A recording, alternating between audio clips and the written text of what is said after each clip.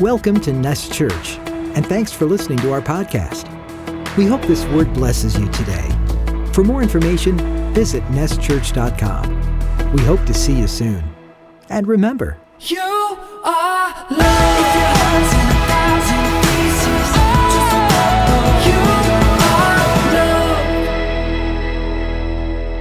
loved. If I were to title this, today again is going to be a little bit different. At the end of everything, we're going to do a baby dedication, which is real cool because I'm going to start today's part of our message in a baby dedication. We're going to go visit an old baby dedication of many years ago. And it's when Jesus was brought to the temple to dedicate him unto the Lord and all that stuff, and to dedicate him in the temple. And that's kind of what we're going to do later. We're going to dedicate a beautiful baby boy, and so it's just a special time.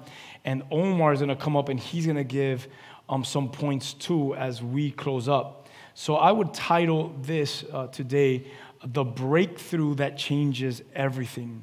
Hopefully you've been hearing for the last month or so or more that we've been speaking a lot about breakthrough. Just last Sunday, I could say that many individuals received forms of breakthroughs in their life. I know I did. Last Sunday was such a special Sunday for me personally. I don't know for anyone else that was here. But we've been on this theme of breakthrough. And I kind of want to take a moment before I jump into Luke chapter 2. So you could start turning to Luke chapter 2. But my desire is to spark your heart, your mind, your soul, to begin to pray for something. Specifically, I want you to begin to pray and to think about our church fast that is starting on January 9th. We're going to start a church fast, and it's going to be towards until the 22nd. We're going to close it off and pray together on that Sunday and close off our fast. But I want it to be something special, because what I would hate is for this to be a fast that I join, or that we would join half-heartedly, a fast that we or I would feel forced to join, or a fast that I jump into it, but I have no direction in where my heart is at or where my thoughts are at as I jump into this fast. So I guess I want to start off by telling every single one of you that are here today is don't let it just sneak up on you and you go through all this celebration in Christmas and New Year's and oh no, we're starting the fast tomorrow. I really hope that you start already praying. Like, I haven't been able to take my mind, my thoughts, and my prayer off this fast, because I actually am praying for some very specific and personal things in my life. I'm going to be very honest with you, some personal breakthroughs in my life that I'm asking for. And I really just want to, through this fast, cling closer to the Lord. And I really want to cling to His heart. You know what I'm saying? And really just hear His heart for my life, and hear His heart and His direction for my life in certain things that I'm praying for. And I hope that you could join me in that. Don't take this fast lightly. I believe that the next few years on this earth are going to be very important for the church and those that call themselves Christians. So this is a very important fast, because in the direction that our planet Earth will be taking, I believe, in the next few years. Amen? So I think it's just good to come to a place of fast. So why should we fast? Why should I fast? Well, together, I think it's important that we fast, because we're going to seek from the Lord. And we're going to seek from the Lord together, and that we would put ourselves in a posture of an offering and as a sacrifice unto the Lord. And that's why I want to fast. I want to be the offering that is placed on the altar, and I want to say that may the fire of God completely consume me on His altar. And I want to fast, Lord God, so that your fire could consume me. And that's what I'm longing for. Fasting is biblical. You can't run away from, fasting's it's not my spiritual gift. Fasting is biblical, and it's in the Word, and it's all over Scripture, from Old Testament to New Testament. You see the teaching of fasting, and you see the act of fasting. So together, we want to come to the Lord and ask Him to stir in us a heart that would ache. I love that word, ache. Like, why would you want to pray for that? A heart that would ache and be led to love and win the lost. So part of my fasting of breakthrough is, Lord, use me as a vessel to confront individuals that need breakthroughs in their life. Put me in places. Give me boldness. Let me open up doors so that I could win this upcoming year. My intention is to win souls for the kingdom of heaven. Amen. And I'm really fasting for that, for direction and ideas that I'm starting to get and what that could look like. How many of you are praying into your fasting? At least you would start today, amen? We're fasting for breakthrough in our lives and breakthrough in the lives of others. So that's why you should fast. And maybe you're here and you say, well, how should I fast? This is a great question. How should I fast? Well, I'll tell you this to start off my little rant on how you should fast. How can I say it exactly how I wrote it? Ready? If it doesn't hurt, then you're doing something wrong. So that's how you should fast. If you're like, man, this fast is easy. It's like if I'm not even doing it, you're not fasting. It's not a fast if you're doing well. If you probably gained like 50 pounds in the fast, you probably didn't fast the right way. So if there's a fast that God's calling us to, it should hurt, and it's a good hurt. Please don't think like, wow, this guy's, he's asking us to go into a place of hurting and pain. And well, yeah, in a sense. But I want to kind of touch up on this because there are people, and you might know someone that might be joining the fast, and you want to encourage them to join a fast with you. If someone has health issues, you have to be careful with your health and how you fast. So I can't say, hey, fast all kinds of food, and then you're like, whoa, I need some of these foods so I don't die. We need to be wise, obviously. So check your doctor. Hey, I'm going through a fast. What do you, is this okay? It's okay to do that. I encourage you to make sure that you fast well. But see what, maybe if you need to eat, see what changing your diet in a fast can look like for those that have health issues. Because I have learned this. I've learned that fasting food is the most painful and yet most rewarding way of doing it. And it's biblical. You see it all throughout the text. Fasting food is the hardest. That is why people be like, oh, I'm fasting my phone, and they won't fast food because it's the hardest thing. Oh, I'm fasting. I don't know. I've heard all kinds. You can imagine the things I've heard. I'm fasting wearing red for them. No, that's not what fasting is. This is not like one of those kind of things. So really pray into that and see what it's like. It's just 2 weeks away. So it's just 2 weeks of fasting. So play with those days. So here's some ideas. Some people just drink liquids for those 2 weeks. Maybe that's something you could do. Some mix it. Some people there will be a couple days where they have no carbs, no sugars. They'll just eat meat, kind of like a carnivore diet. And then there'll be other days where they'll mix it up for those 2 weeks where they'll just have waters or juices. Maybe some days only where you could drink out of a straw. Maybe you feel bold to do that for the whole 2 weeks. But whatever it is, come before the Lord and say, Lord, I'm going to hunger for you. I'm going to ache for you because I long for you. All right? It's a united church fast. Amen? But individually, as we're fasting together, it's between you and the Lord. You know what you should do. I know what I should do. I know what I have to do. And I pray that you enter into it truly with hunger and thirst for the Lord, or don't just casually pass by, taking it for granted. What the Lord may want to do in our lives and in our lives together. Praise God. We're going to get together in the mornings and pray even out over Zoom and have special times together. Amen. So talking about breakthrough, my message and the title today is this. It is the breakthrough that changes everything. Hopefully you could write that down. You could take notes today. It's so important to take notes. But I want to kind of share a story in Luke chapter 2, because this, the birth of Jesus is so miraculous, obviously. The birth of Jesus, I love all the stories in the birth of Jesus. If you really study through the birth of Jesus, through his coming, and you take the different avenues of it, just watch how heaven and earth collide.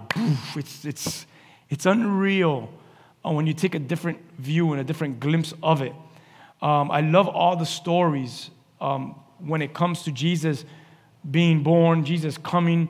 We hear about I love the story of the wise men, obviously. I love the story of the shepherds in the field. I can't imagine being a shepherd in the field and then there's a host of heaven's angels singing and telling me like, hey, this is what's going on. The king is born. Like, it really is real intense. I've been in that field. I've been more or less in the caves where they believe the sheep of these shepherds would be in. I stood in that field where like, wow, right here is probably where they were standing. And the angels would speak to them. I mean, the stories are so magnificent. The story of, obviously, Gabriel showing up, the angel to Mary and even to Joseph on separate occasions. I mean, you can't come up with words to describe some of this. But today I want to share just a magnificent introduction to Jesus entering the world. And it's found in Luke chapter 2. Let's find ourselves in verse 25. Listen, read this, and let it minister to us.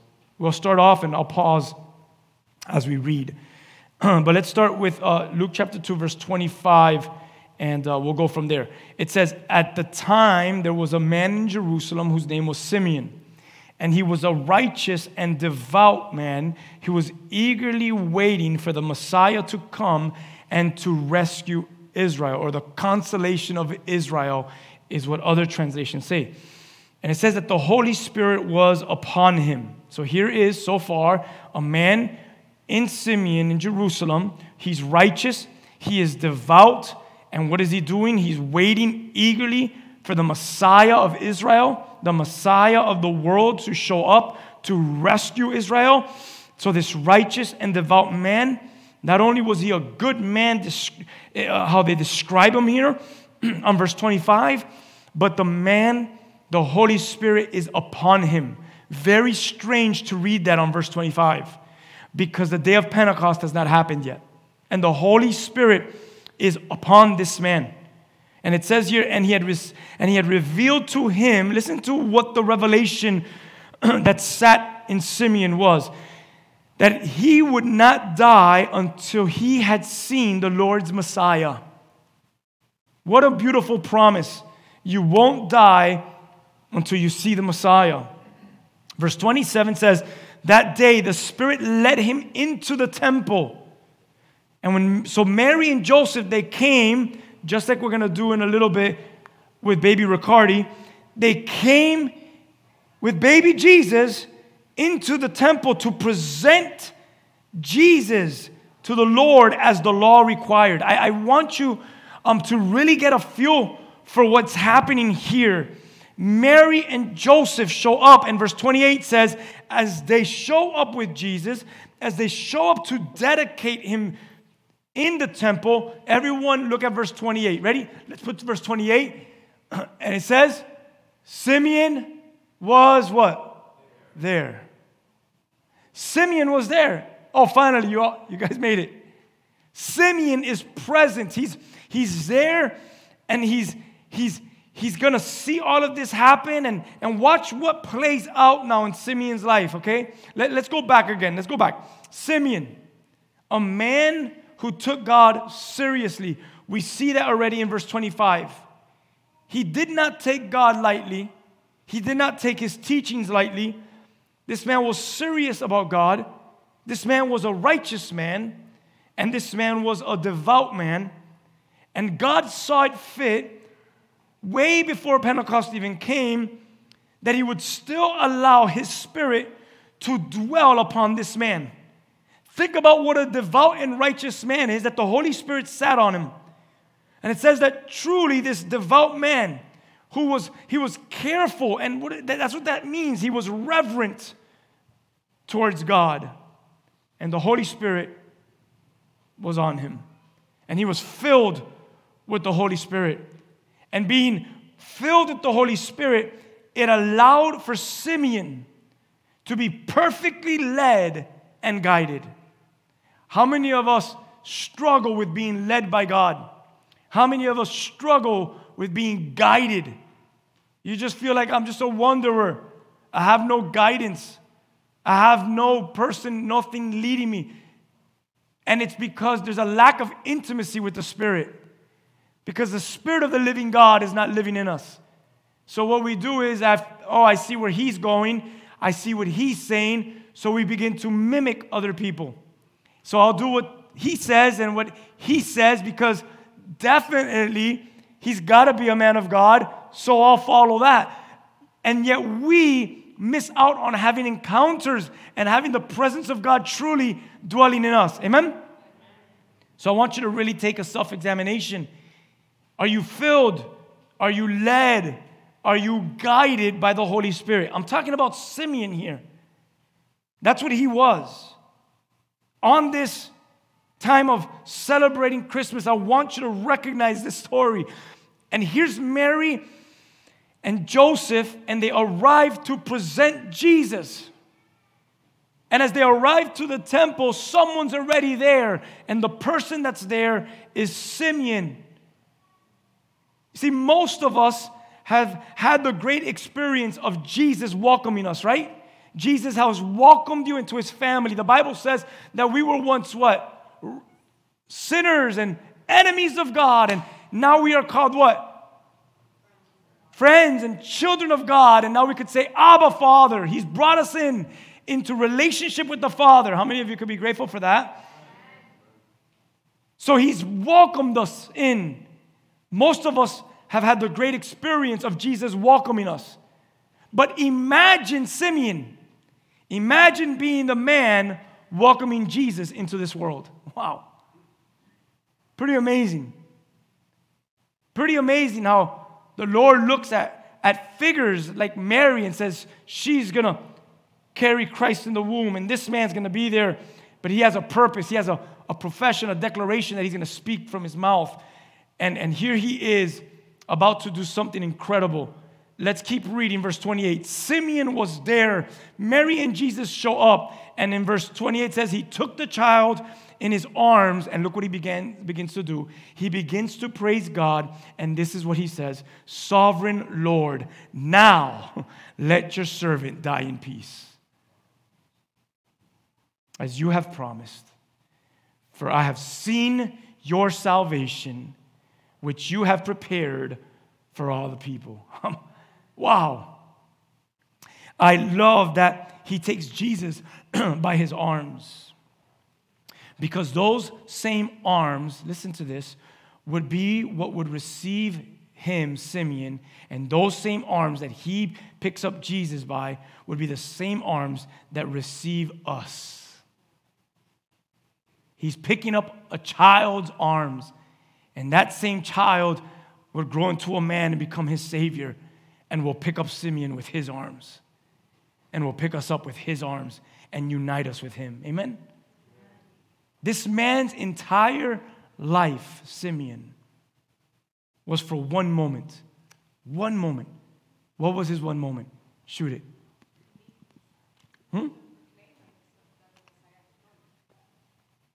To proclaim the Messiah, to meet the Messiah.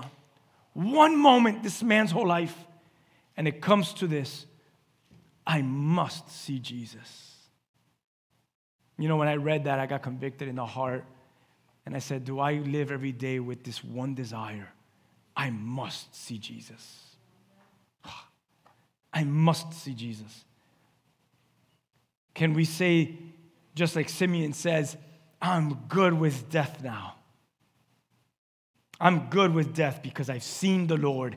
I've seen and I've encountered your salvation, and I am prepared to go in peace at your will. I'm prepared, Lord. Simeon, as we know now, being led by the Holy Spirit, he continues to speak about this Jesus who's in his hands, and he begins to make this confession or profession, whatever you want to call it. And let's go to verse 30 and watch this. This is so beautiful. Let the text just preach for itself. Here it is. Ready? He has Jesus. Imagine this scene. He's in the temple. Mary and Joseph are looking at this guy. First off, these are good parents. Because like when my children were babies and a stranger just picks them up and starts to say, yes, I could die now. I'll be like, whoa, whoa, whoa, whoa. What do you mean you could die now? I'll be patting him down. Why are you carrying my child, stranger, and saying you could die now? Mary and Joseph, very beautiful people, and he's grabbing Jesus. Mary and Joseph looking at him. You can see it, right? Mary looking at Joseph, Joseph looking at Mary like, do I tackle him? But watch what happens. He says, I have seen your salvation, which you've prepared for all people. He is a light, come on, man, to reveal God to the nations. He is the glory of your people, Israel. In verse 33, it says Jesus' parents were there. And look what it says. They were amazed at what was being said. Joseph went from tackling him to, oh, did you hear what he just said? It's what Gabriel said. It's what the angel said. Truly, this is God. This is the Son of God. They begin to marvel. Verse 34, then Simeon blessed them, and he said to Mary, the baby's mother, look what he says, this child is destined to cause many in Israel to fall. But look what he says next, and many others to rise. Thank you for that, Simeon. I am one of those that have risen because of Jesus Christ. And he has been sent as a sign from God, but many will oppose him. Verse 35, and as a result, the deepest thoughts of many hearts will be revealed, and a sword, he's looking at Mary, and a sword will pierce your soul. Can you imagine that day? Merry Christmas, Mary. Like, wow, you gave me such good news, but then like such bitter news at the end. My son's going to be amazing, but a sword is going to pierce me. People are going to oppose him. If you are a parent, you know that you don't want no one to oppose your child. You want your child to be great and popular and well and never made fun of, never bullied, never. You want your child to be the model child. Boof, but then your bubble gets burst and you recognize it doesn't happen that way. Any parents? Except for those that do have that model child that are in denial. All right, here we go.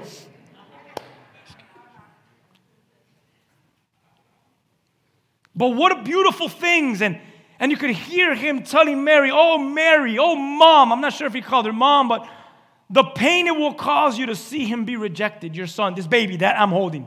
This baby will be rejected by many. Today, they still are. Our laws reject and spit at the face of Jesus. The laws of our government, the things that are on television, the things that are happening with families, the things that are happening even in churches, Christ is being rejected still today. He was rejected during his day. And he says there's going to be pain in your heart because many will reject him. There's going to be pain because you're going to witness the cross. Your son will be a target that people will shoot at, and they still do. They're still throwing darts at him. They're still crucifying him every single day. He will be the target, but specifically of all great evil. Evil will target him, but those will be won to the light, will come and honor him and fall at his feet. So he's telling Mary, yes, heaven's sweetness and the light of the world you've given birth to. He's right here. But this beautiful, sweet gift of heaven, Mary, this great privilege that you know so well will also be a great burden. How many of you have walked with the Lord long enough that he has become your great privilege, but the walk of the Lord has also been a great burden for you? That's what relationship with Jesus looks like, and I wouldn't change it for the world. It's a privilege and yet a burden. Why? Because we're not of this world. We're set apart. We're not of this world. We're just like Christ. We come in for a moment, boom, but then we go and resurrect to be in our kingdom forevermore. And there's a burden while we're on earth that we carry for the sake of the gospel.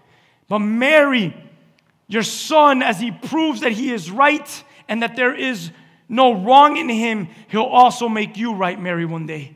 Your very son who you gave birth to will be the right in your wrong. And he will come, and his vindication will be your vindication, and not just yours, but the whole world's wrong would be made right. And he will be vindication for every person that comes to believe in him. Come on, this is amazing stuff. Simeon is laying it all out. Heaven's breakthrough found in the perfect Son of God.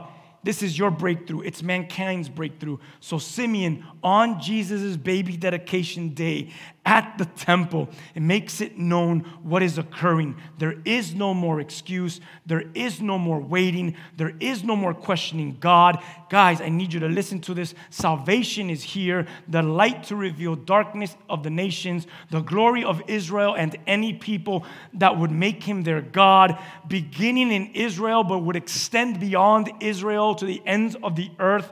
The one that will cause many to rise. The sign sent from God, whom many will oppose. At the end, the result is all will stand before him, the one who will reveal the deepest thoughts in our hearts. He's here, and his name is Jesus.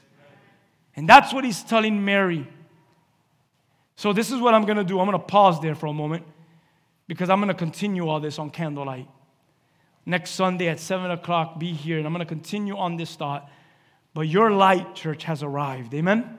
Why do we have lights up? Because that's what it's about. Our light has arrived. Your breakthrough has come. And as Simeon says so well, being led by the Holy Spirit, as I believe the Holy Spirit gave him the utterance to say this, it says, which you, sovereign Lord, have prepared for all people. So as Simeon is sharing all this, and I'm going to wrap this up, he's sharing this with Mary and Joseph. And verse 33 says that they were amazed at all that was said to them. Listen to this. And another person walks into the room, and what a scene breaks out. Just when you thought it gets weirder. You've ever been in a weird situation, and then it just gets weirder, and you're like, oh, this just turned even more. The stranger picks up Jesus, starts to say a couple crazy things, looks at Mary, says, hey, everything's awesome and great, he's amazing, but it's all, and you're like, what? This is a crazy situation. And as he's speaking to Mary and Joseph, a prophetess by the name of Anna walks in. This is beautiful. I mean, the word of God is like, it's like rich milk. It says Anna, verse 36, a prophet was also there in the temple. Where was she? She was there. In the background, she's like, something's going down. Let me go check it out. And she was the daughter of Phanuel from the tribe of Asher. But look at this. She was very old. Crazy, huh? That detail had to be put there. She was very old. Not just old, but very old.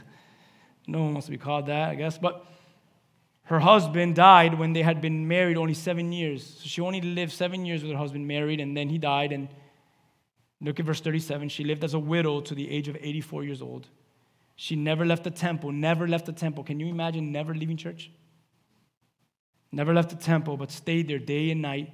She worshiped God. Look how she worshiped God, because we're going to start doing this. You can start already, but January together as a church. She worshiped God with fasting and prayer.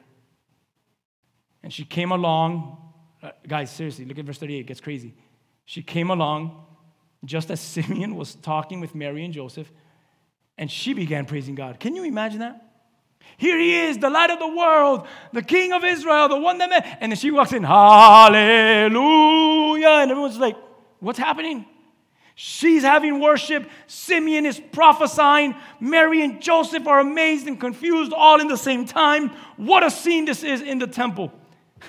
So she comes along and she begins praising God in verse 38. And look what she says next. She talked about the child to everyone who had been waiting expectantly for God to rescue Jerusalem. Another translation says, she spoke of him to all those who looked for redemption. So here is my thought. Her whole life, she's dedicated to the house of God after her husband dies. She's a widow. Her whole life in worship. That's what Scripture says. So I'm going to go by what Scripture says. The rest of her life in prayer and in fasting, day and night, she's living in the temple at the church. Her whole life.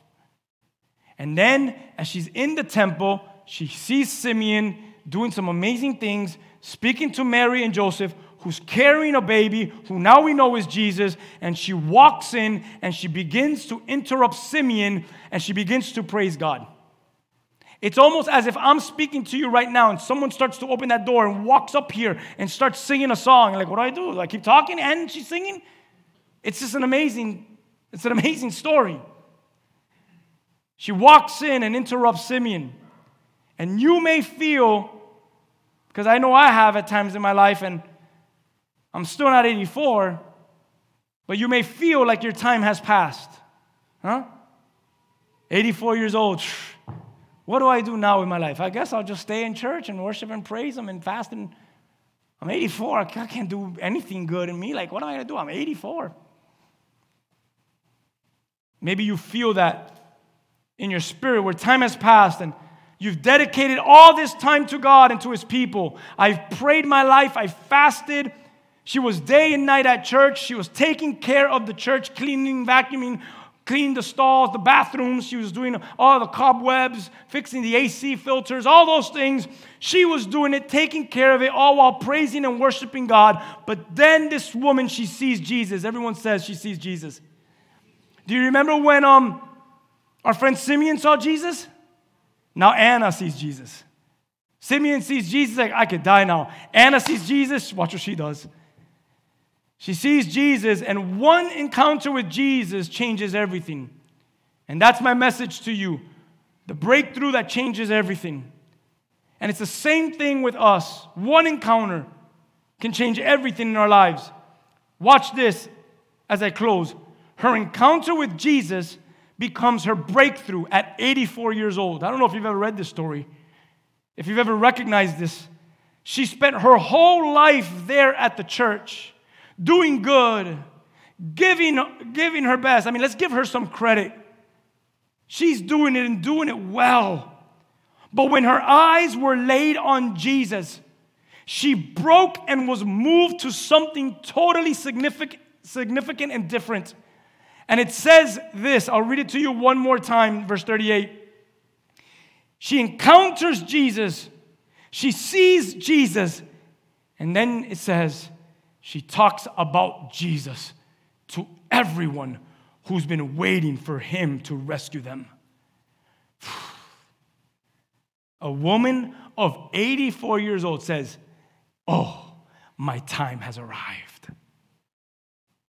And she begins her ministry of evangelism. What's my excuse? That's what Christmas is about. Tell the world that is expecting Him that He is here. Evangelism. She began to evangelize, and she began to tell everyone about Jesus. Her redemption had arrived, and now she would speak to everyone who would need redemption. Come on. Even if you're 84 years old, God can spark a ministry through this revival, through this encounter, that will cause you to tell your whole world about Jesus. Jesus has arrived.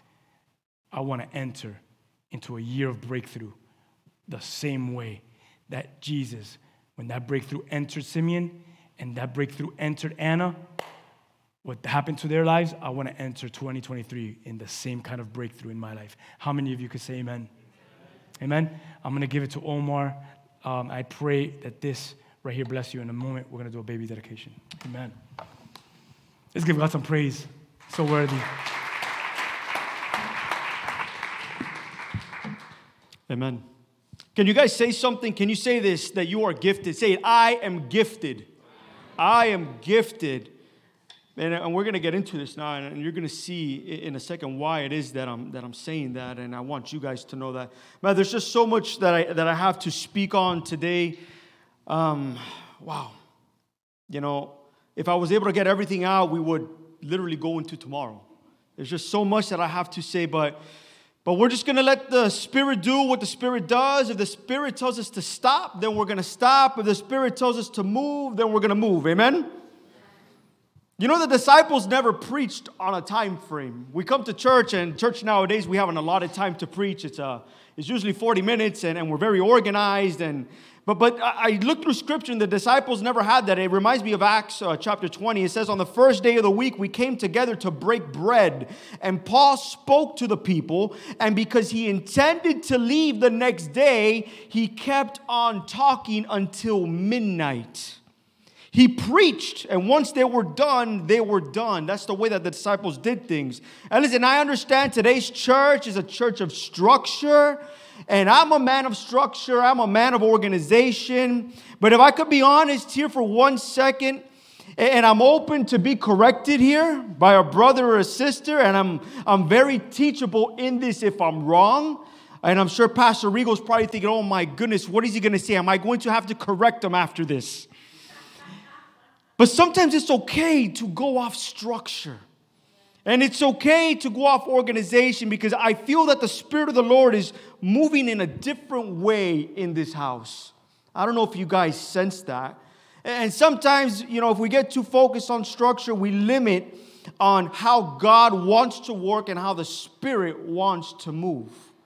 I don't know if you guys have ever experienced that. So maybe sometimes breakthrough comes in getting out of our normal. I want you to think about that. So let's learn to be comfortable in the uncomfortable. Amen? Okay, amen. Let's get to this message then. What do you have? You might remember that from last week.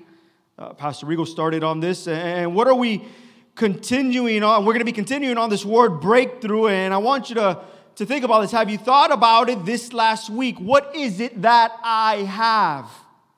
What is it that I have? And I hope that you found that you actually have plenty. And Pastor Regal said this last week. How many times haven't we come before the Lord and cried out, Lord, I have nothing. I don't have anything. And it always reminds me of Paul when he writes this to the church of Philippi. He writes this to the Philippians. It's Philippians 4. It's going to be verse 11. And he says this, not that I was ever in need, for I have learned how to be content with whatever I have. I know how to live on almost nothing or with everything. I have learned the secret of living in every situation, whether it is with a full stomach or empty, with plenty or little, for I can do everything through Christ who gives me strength. You have plenty, amen? So no matter what you're facing today, church, I want you to know this. You may feel poor, but you are actually rich because of Christ who gives you strength. Man, and there's things, that have been prepared for you, but are you walking into these things? Have you broken through the things that need to be put away so that you can walk into what God has prepared for you? Have you walked through your breakthrough? Have you walked through your breakthrough? I was preached a message in the beginning of the year, and the message was titled Opportunity. I don't know if you guys remember that message. It was the first message of that year. So what will you do this year? I preached 2 years ago, opportunity. Pastor Regal has preached on opportunity. He spoke about opportunity at the 9:30 huddle. What does your breakthrough look like coming into this year? So last week, if you remember, we spoke a lot on 2 Kings, and we discussed about vessels, and that we as ambassadors for Christ are made not just to hold a certain capacity of oil. Do we remember the oil that Pastor was talking about last week? But we've been called to overflow in our vessels. And I hope that this past week you've been examining yourself in this. Is my vessel overflowing? Because let me tell you this, if your vessel is not overflowing, then maybe you may have to think to yourself, am I at a stagnant place? Are you at a stagnant place? There's no movement in stagnant. Think of a stream that doesn't move. The waters are still, they're filled with algae, there's a bad smell to them, and not much life is seen in still waters. It's dead water. Have you guys ever seen a stream that does not move at all? You've never seen one? I think about a pond. Usually ponds are small, and the waters don't move, and there's just stagnant water. There's not much life in those waters. And sometimes that's what we can become. If we don't catch ourselves, if we don't examine ourselves, we could be stagnant. We've been poured into for so many years, and some of us should be teachers by now. We've been in the church for so many years, yet we've never led somebody to the Lord. We've been stagnant. We've been poured into, but have never overflown. And I speak of this from experience because that was me. I just wanted to receive. And we just receive, and we've never given. It's a term that I use, and it's called biblical gluttony. I don't know if you ever heard that before. We just take in so much, but we never pour out. And if that's you, maybe you haven't experienced a breakthrough if you're at this place.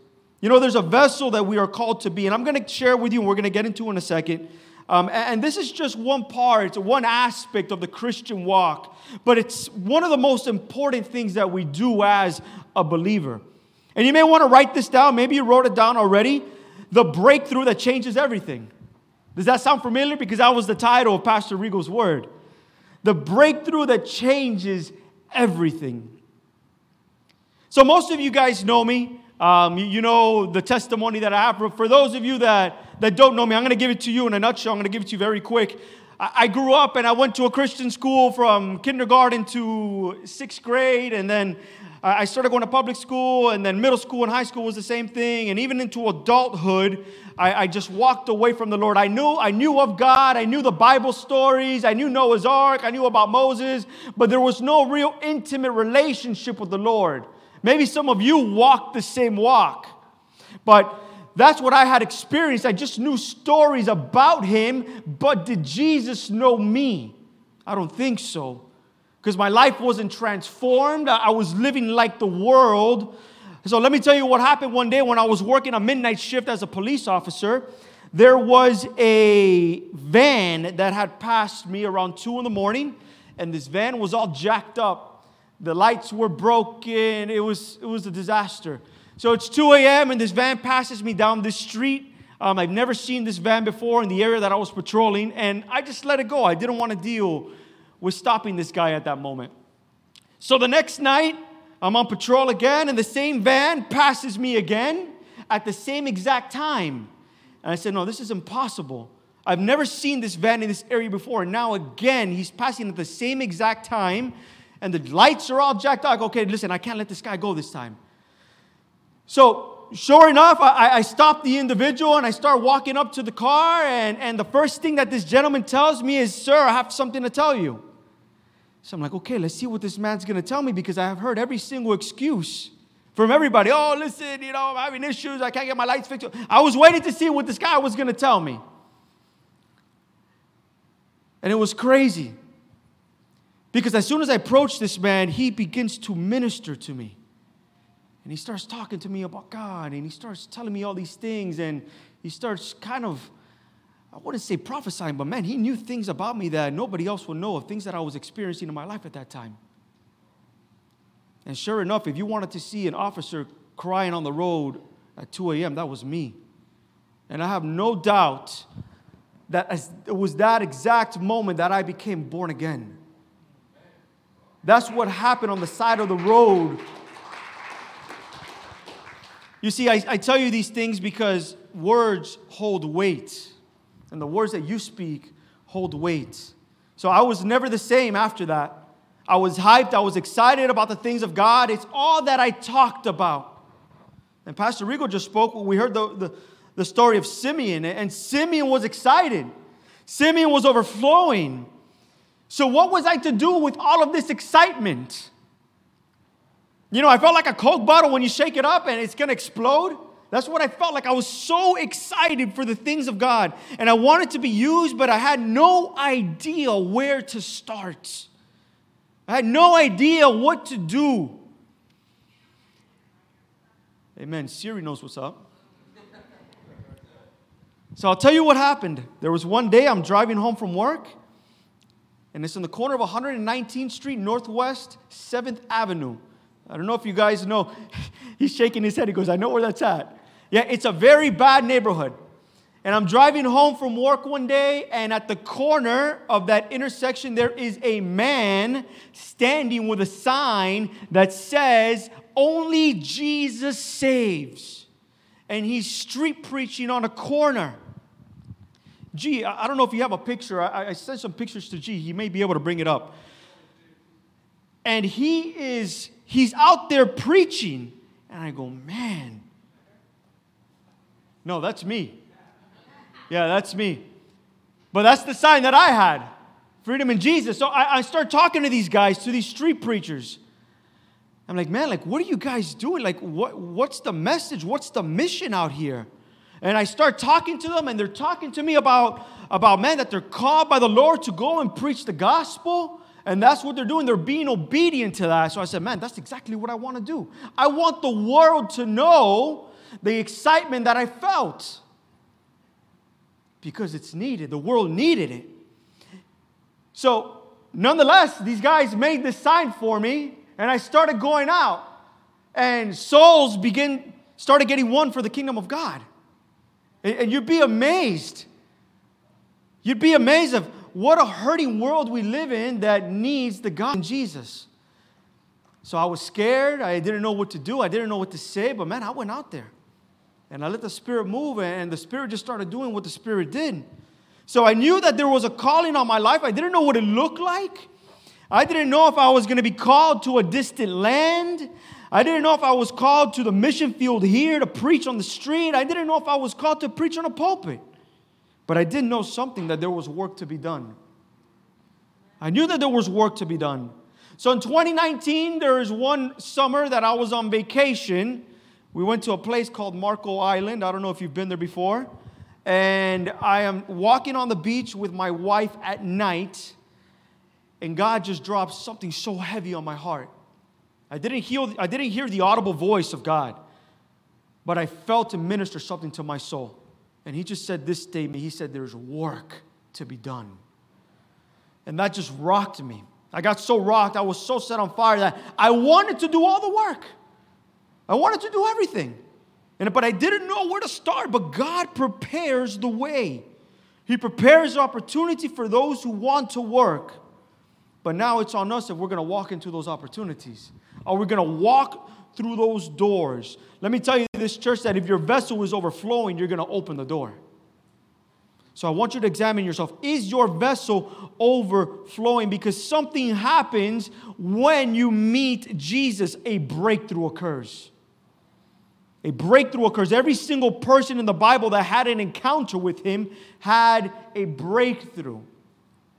Everyone had a breakthrough. And I just think about the woman at the well. And it's in John chapter 4, and it says, so the woman left her water jar. We all know the previous story of the encounter she had with Jesus. So the woman left her water jar, went away into town, and said to the people, come, see a man who told me all that I ever did. Can this be the Christ? And they went out of the town, and they were coming to Him. You see, by what this woman spoke, she drew others to Jesus. She had such a radical encounter with Him that she couldn't hold it to herself. She kind of became like one of the first evangelists. That's really what happened here. And Pastor Rigo, we were just talking about it. Then we see Anna. In Luke, she was just talking about Anna. To show you that no matter what point you are in your life, a woman of 84 years old, no matter what point you are in your life, you are made for Him. To speak about Him, to glorify Him, to worship Him. Her encounter with Jesus caused a radical change in her to come out. She was overflowing with the presence that everyone needed to know. Your encounter with Jesus is going to cause you to be radical. Have you experienced that? Has there been such a radical change in your life, a radical change in your heart because of the encounter that you had with Christ? Our breakthrough happens when we have encountered Him in an intimate way. Church, what does your breakthrough look like? Ask yourself this. What does it look like? God prepares the way. And He prepared the way for His disciples, for the apostles, and He prepares a way for everyone in here if your cup is overflowing. If your cup is overflowing. Gee, can you bring up another picture there? You know, I go out a lot and I like to evangelize a lot. So you'll see here, these are a couple of brothers from the church. We went out evangelizing one day. And this is a man that got saved that day. And let me tell you this first. I don't show these pictures to boast of myself. This has nothing at all to do with me. This is because of the radicalness that I've experienced, because of the radicalness that I had an encounter with Christ that allows me to go out and do these things. These are just people. These are regular people in our cities, in our communities that need hope, that are found in the gospel. You see these young men, this was 2 weeks ago in Main Street. But it's the boldness that we need to have to go out and proclaim Christ to the world. That's what we're called to do, church. And this is what you are called to do. And it starts with the calling. And if you're sitting here today, I want you to know this, that you've been called to this. It may not be preaching in a street corner, but it is speaking His word to the world. Okay? I want you to know that. John chapter 3, verse 16, probably the most popular verse in the Bible. I'm sure you know this. For God so loved the world that He gave His only Son, that whoever believes in Him shall not perish but have eternal life. For God did not send His Son into the world to condemn the world, but in order that the world might be saved through Him. Whoever believes in Him is not condemned, but whoever does not believe is condemned already, because he has not believed in the name of the only Son of God. You see, we're not bringing a message of condemnation because the world is condemned already. There's no need for us to condemn them. What we're bringing is a message of hope to pull them out of condemnation. That's the message of the Christian walk. It's the best message in the world. It's the message of good news. The good news found in the gospel. That's the message that we bring. We're not preaching to condemn. How many people do you think I would win for the Lord if I'm standing on a street corner preaching hell and saying that's where you're going to go if you don't encounter Christ? I won't win anyone to God there. Listen, that doesn't mean that I don't come to them and present the law and present how serious sin is, because those are conversations that need to be had. But man, I'm preaching hope. I'm preaching Jesus. I'm preaching, man, come and see, come and taste that the Lord is good. That's the message that we're to bring. So here's the calling. Matthew chapter 4. While walking by the Sea of Galilee, he saw two brothers, Simon, who was called Peter, and Andrew, his brother, casting a net into the sea, for they were fishermen. And look what Jesus tells them. And he said to them, follow me, and I will make you fishers of men. And immediately they left their nets and they followed him. That's the calling. That's what Jesus is saying. He first said to them, follow me. Action number one, follow me. Then the product of the action is what? I will make you fishers of men. All of us in here have done action number one. We have followed him. But have we walked in the product of what Jesus wants to do? You see, church, you have been called. Are you answering the calling because there is a greater calling? There is more. He's preparing the way. What does your breakthrough look like? What does your breakthrough look like? So that's the calling. Here is the commission. Matthew 29. Now the 11 disciples went to Galilee, to the mountain to which Jesus had directed them. And when they saw him, they worshipped him. Some doubted. And Jesus came to them and said, all authority in heaven and on earth has been given to me. Go therefore and make disciples of all nations, baptizing them in the name of the Father and of the Son and of the Holy Spirit, teaching them to observe all that I have commanded you. And behold, I am with you always until the end of the age. Great commission, not the great suggestion. Great commission. And Jesus is commanding a few things here. Number one, he says to go. Verse 19, he says to go. What is go? He says push forward, to act upon what he's commanded, to take charge. And in order to do what he says, you have a green light. Go. He's not saying to hold back. He's not saying to be scared. He's saying to go. Observation number two, he's saying this, to make disciples. And how do you make disciples? You speak. You speak the gospel to them. They get saved. They're born again. And they are on fire for God. They want more of him. Then number three, you teach them. We teach them the ways of the Lord. We teach them doctrine. We teach them leadership. We teach them men how to be leaders of their household. Women how to serve the Lord in excellence. We teach them every aspect of the Christian walk. And number four, he's with you. We're not going alone into these things. You're not speaking on your own behalf, but only by the power of God. You know, we hear men preach and we say, man, the power of God is over their life. How about I tell you this, that I say I need the power of God just to get up. We need the power of God just to get up. The Great Commission is for all Christians. You know, you've been given a responsibility to something great. Your words hold weight. We learned that in James chapter 3 when I preached it. You remember that? We spoke on the power of the tongue. You are either speaking life or you're not speaking at all, and that's actually death by silence. I don't know if you've ever thought about that. By you not speaking, it's death by silence. What a great responsibility we have. You have been commissioned, church, for great things. Look at Mark 16. Look at what Jesus says. And he said to them, go into all the world and proclaim the gospel to the whole creation. Can I ask you this? Why is it that we don't share enough? Why isn't it that we aren't out there proclaiming the gospel? There's a couple reasons. I'm going to list them here really quick. Number one, evangelism is not for me. Have you ever heard that? Or maybe you've said that before. Evangelism is not for me. And I'm here to tell you this. You're right. Evangelism is not for you. It's for the thousands of people around you that desperately need the hope found in Jesus. That's who evangelism is for. How about this one? I don't evangelize because it's not my personality.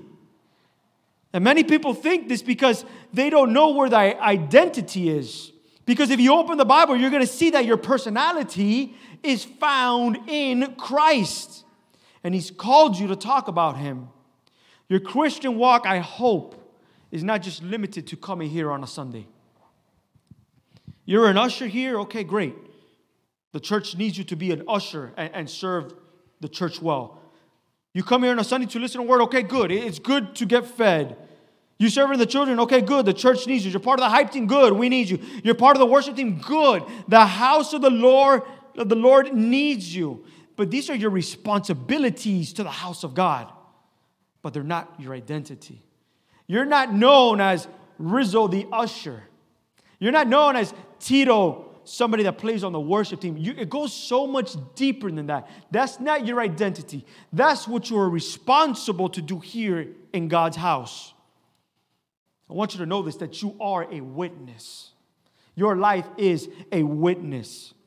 So some of you may be thinking, man, I'm preaching on an effective way to serve in the church. And yes and amen, these things are important. But I'm talking about, man, how are we going to be effective in the world? And how we're going to change our community. And how we're going to change the world. Imagine this, if all of us here took this great commission serious. We change the community. Thousands of people will come to know Jesus because of the boldness that we have. Have you ever heard this? Okay, I'm not a street preacher. I told you this. It's okay.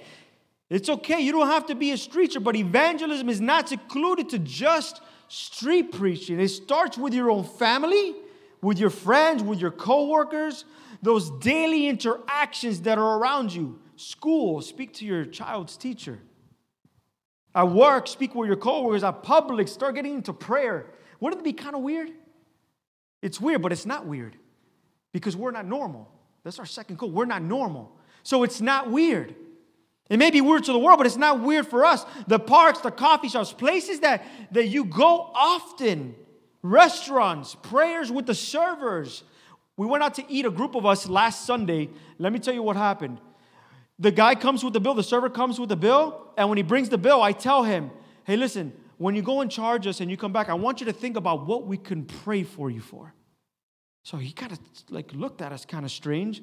I go, yeah, brother, we want to pray for you. And he came back, and he says, yeah, man, my grandma has an illness, and if you could just pray for me. And we got into prayer in the middle of a restaurant. Is that weird? No, it's not weird, because we're not normal. That's what we're called to do. We're not normal. How about this? I don't know what to say. Oh, then study to make yourself approved, man. Study to make yourself approved. I had a teacher once tell me this. How do you fail the test if all the answers are in the book? We have the book. So how do we fail the test? We have the manual on how to give living words to the world. We know what to say. And if you don't know what to say, just come to me. I would love to get with you on these things. And we'll talk about it and we'll have conversation. We can no longer use the excuse, church, that, they're going to see the Christ by the way that I live. No, they won't. If I could be honest. No, they will not. You know what they're going to say? They're going to say, man, that's my nice Christian friend that goes to church. That's what they're going to say. And they're going to continue to live the way that they live, not knowing Jesus. Unless the world is confronted with the gospel, they will never see their need for a Savior. You know, one of the functions of the church is to equip the sheep to go out and proclaim God's word. That's what we're here for. That's what the church is here for. How else do we multiply and make disciples? But what happens is this, and Pastor Rigo spoke on this last week. We become codependent on leaders of the church. We become codependent on pastors of the church. And we believe, no, that's not our job to go out and speak the word of the Lord. But the second you've taken on the title of Christian, your identity now is wrapped around professing Christ. This is for you. Can you say this? That you are gifted. Say, I am gifted. And I'm wrapping this up here. I want you to know this, that it's the pastor's job to comfort the afflicted. It's the evangelist's job to afflict the comfortable. That's what we're called to do. We're to go out and shake the world with the words of the gospel. And this might be I'm wrapping this up. This might be the biggest reason why we don't evangelize. We get so busy trying to build the church when He's called us to build disciples. God's going to build His church. God will build the church. But we get so focused sometimes on all of the events that we have to do to make sure everything is good for Thanksgiving, make sure everything is going to be good for Easter, everything is good for Sunday service, and we go to the store and we make all these plans and we grab all these things, and these things are good. I'm not saying that they're bad. They're good and they're important to do, but we pass by a harvest that is ready to be picked. We're passing by the harvest. Are you a kingdom worker? Because in Matthew chapter 9, it says this, then He said to His disciples, the harvest is plentiful, but the laborers are few. Therefore, pray earnestly to the Lord of the harvest to send out laborers into His harvest. Are you a laborer of the kingdom of God? Breakthrough is going to begin in your life when you begin to be obedient to the things of God. That's when breakthrough occurs. You see, so many times we want the blessing without the obedience. We want the answer without the prayer. We want the victory without the war. These are the things that we want. But that's not how God works, because God is looking for laborers for the purpose of His kingdom. He's looking for people who are working. And we're good. We're good at doing things inside these walls. But what are we doing for the kingdom of God out there? We don't have a harvest problem. We have a labor problem. It's not so much that the world has a sin problem, but that the church has a salt problem. I believe it was Pastor Reeder that said that about a month ago when he came and he preached here. So, church, I want to encourage you. Let's rise up and let's be the salt that we're called to be. Pastor Rigo has said this. Breakthrough is not for the lazy. It's not for the lazy. And maybe you've been praying, Lord, send me. Here I am. And He's been whispering to you, I've been trying to send you for years. So what is He whispering to you, church? Jesus said, go make disciples. There's no church without disciples. And God is calling you to labor for His glory. So I want to encourage you today in this church. You have a gift. You have a gift. So don't say that you're not gifted in this area, because your calling is this. Your identity is in this. Look at Acts chapter 2. Look what he says. And Peter said to them, repent and be baptized, every one of you, in the name of Jesus Christ for the forgiveness of your sins. And look what Peter says. And you will receive the gift of the Holy Spirit. You have a gift. It is the Spirit that leads. If you have the greatest gifting in the world. You have it. The Holy Spirit, where all things are possible through Him. There is breakthrough in you to win the lost.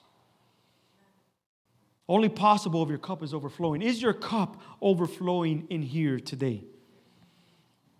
What needs to break through in your life so you can get to this place? Can we do something here? Maybe this week. I want to encourage you in 3 things. Number 1, can you pray for someone that you do not know? I've challenged the church in this before. So I challenge you again this week. Pray for someone that you do not know. Number 2, can you tell someone your testimony of what God has done for you. You have no idea how powerful the words that you speak, the testimony that you have, how it can impact others. Can you share your testimony with someone? And 3, can you share the gospel with someone? Can you share the gospel with someone? If you don't know how to do that, come and talk to me. And we'll have conversations on this. So pray for someone, tell someone your testimony, and share the gospel with someone. I don't want you to be fearful in these things, church, because in 2 Timothy it says this, for God gave us not a spirit of fear, but of power, love, and self-control. Do you have that spirit? It's not a spirit of fear. Evangelism is not done. Let me tell you this. It's not done by your intellect. It's not done by your knowledge, but it's done by the power of the Spirit. And you have the power of the Spirit. You have it here today, church. I think about Anna. Your time is not up. 84 years old, and at her age, everything changed when she met Jesus because of the encounter that she had with Jesus.